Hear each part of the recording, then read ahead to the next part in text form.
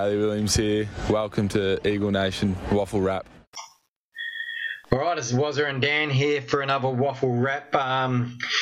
We'd like to come here on good vibes, but there's a 125-point victory to the Sharks. It wasn't any good news there to really talk about, Dan. You watched a lot of the game, so there wasn't many Eagles players in there. So is it really an Eagles team? That's the funny thing, isn't it? You compare it to, say, a Peel Thunder, and we only had 6 Eagles playing. They had 8, but yet their 3 best on ground probably weren't AFL-listed players. So that's where we're lacking. We just don't have the depth in more waffle, like the waffle types of players to surround the kids, because we'll get in the stats soon, but it was O'Neill that was by far best on ground. And he was everywhere, and it was just like, well, he's the kid. You know what I mean? You don't want a 20, 21-year-old being best on ground in the waffle, really. Like, he needs some more of the workhorses around him at all. But the big telling factor for me for this game is we just had no size, we had no height at all. So once it got to half forward or half back, there was just no one to take a good contested mark. So every time it was going into East Freo, they were converting, and so we had to get more Crummer goals up forward because we had no power forwards, had no power backs, had no height at all or no size. So around the ground, like in the middle of the guts, we didn't do too bad, say, clearances and that. But once it got out from the centre, it was just, pretty much the East Fremantle's day. Well, the damning stat was it was played in one half of football. Eagles had, 16 to 17 inside 50s for the whole game. Now, you're usually getting that a quarter for a whole game. That's the tail of the tape. Score was 22-15, 147 to 3 goals, 422. And it's amazingly it wasn't a 32-goal score there, because when you're only going into your forward 50 16 times, there's a real big problem. I've harped on it about it in the last show, in the main show, that it's a team full of AFL-listed players littered with amateur players playing beside them. And yesterday, probably watching it from afar, it was like watching a waffle team versus a B-grade amateur side. That's how I would have put it. Yeah, well, you've hit the nail on the head. That's pretty much exactly what it was. He got a goal, I believe, but there was a player debuting from Wembley, so it is local league players. There's no sugarcoating that at all. We are topping up with local level footballers, and the glass half forward's a great opportunity for them to, get into the waffle system, so to speak. But for a competitive side, it's not great for the Eagles. But it is what it is. It won't be fixed, obviously, to next year. So next year, I think it's going to be last time. Next year is going to be very big concerns, because I know the Eagles are going to be pushing for more points for the team. And Eagles, for an AFL-listed player, I think it's 10 points. And Eagles use 10 points on a player who has not even played a game for us yet. So that effectively makes it 40 points that we've got with one player that hasn't played, which is Cedric Cox.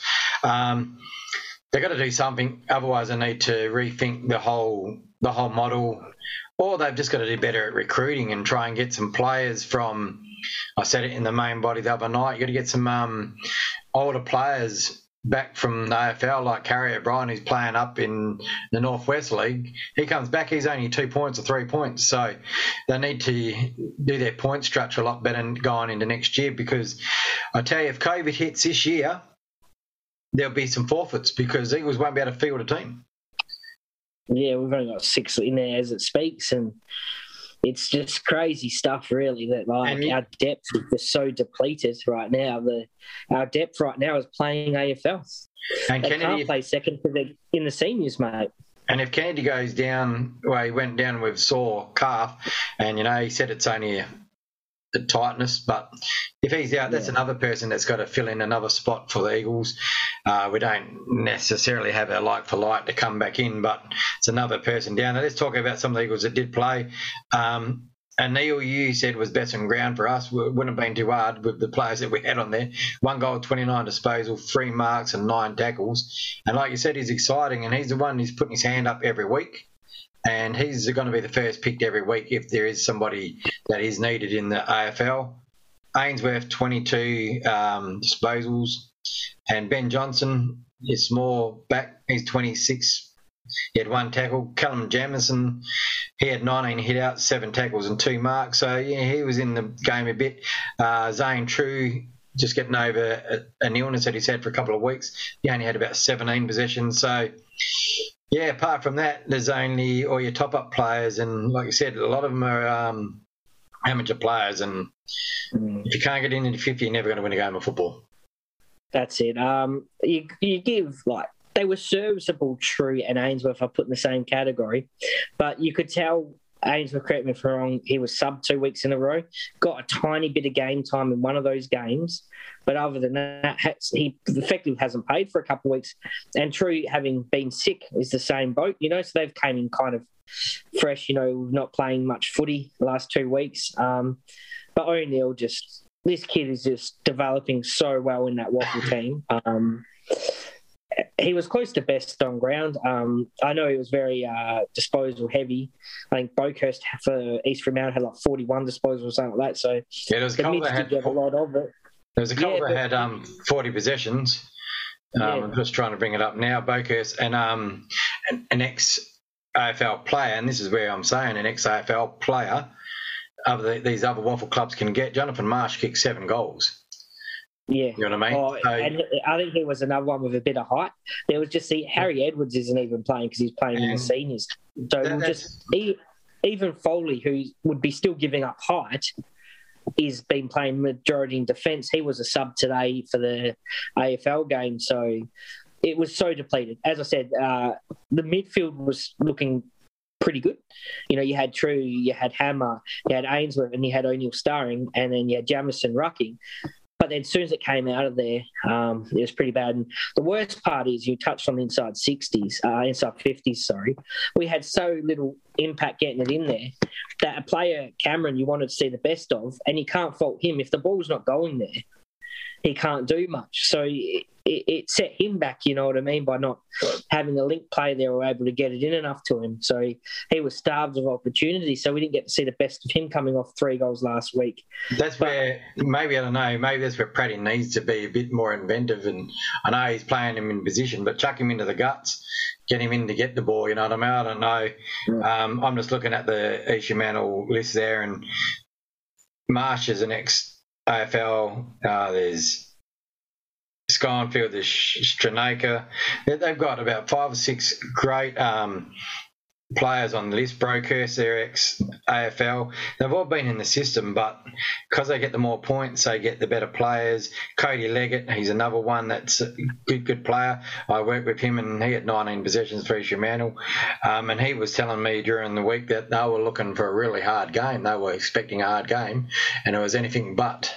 So it's going to be interesting going forward. The only thing for the Eagles Waffle team is we got to hope we get the injured players back on the park playing into the AFL. So that gives us a bit more depth into the Waffle sides, and maybe we'll look a bit more competitive. But until then, it's just going to be, take it as it comes. You're spot on there, mate. That's the only way the improvement's going to come, because it's not the players that are out there, so to speak. It's the fact the players, we're so limited on the players we can actually field, you know what I mean? Yep. So if we had a healthy injury list, you're spot on, mate. That's where the form's going to come. It's not like we're out of form. It's just we don't have the soldiers there at all. But something, and I wanted to bring this up with you because I think it's something you'll ask. Did you see how many tackles O'Neill had? No, I didn't see it. It was about... Check that out, because I know you love tackles. I can't get it up now. I won't at the moment. I think it was 12, wasn't it? I think it was 9, but 9. We'll go with 12 if you want. But yeah, he had 9 tackles. 12 was it? Oh, it's even more than I thought. So yeah, he was tackling as well. So when he had so much of the ball, but then when he didn't have the ball, he put on so much pressure as well. And I know that's something you love to see in your midfielders. You love midfielders that will tackle when they don't have the ball. So the fact he was doing that, and he's not really renowned for that, I thought you'd love that stat. And as I said, he was the shining light on that game. Yeah. We're getting destroyed, but he just seemed to be everywhere. And It doesn't always come off with his kicking, obviously, because when you get 38 disposals, you know, some of them aren't going to go to targets. But when it does come off with his kicking, it's really good. Yeah. Quickly before we end, we're playing East Perth next week. Now, they haven't won a game either. So let's hope the Eagles can get a few of their foot soldiers back into the AFL sides. That gives us a bit more depth, because it might be one of the only chances we can get a win for a while. Yeah, and it doesn't look good. You touched on JK looking sore, getting his calf strapped and iced just in the last quarter today. So it makes you think, will that be another player down, or will a Brass come back? Hopefully we get a few soldiers back. As they're saying, Brass and Ryan could be a very big chance of that. It could be two players, and that might be all we need, because East Perth aren't travelling too well, even though they only just lost in the weekend. But it's probably a chance for people to get down to the game and have a look. It's on the 22nd of May. Is there a bye? Am I looking too far ahead? Must be a bye. There is a bye next week or the week after. Right, so it's a bye. So that's right. We've got the state game coming up. So that might work in our favour then, Dan. I think it's a good thing that we might get a first win. We'll get Eagle Nation down to that game, because I'm going to go down and have a look. So if you want to get down there, guys, get down there. They're playing at Leederville Oval, 2:10 kickoff on Saturday, 22nd of May. So get down there, guys. This is me and Dan trying to do this every week. We've missed out a few weeks, but we'll try and keep it up to date, and let's hope we're talking about a win next time, Dano. Yeah, that'll be great. It's fingers crossed, eh? All right, guys, and stay look into next week on Wednesday. We're doing the podcast. There's a special guest on there, so you got to tune in to see who it is. It's you would have seen his face if you're an Eagles fan on a lot of videos after the games. Big Tommy's getting on, so we'll have a look. All right, until then, guys, until next Wednesday, this is Eagle Nation. Go Eagles. Born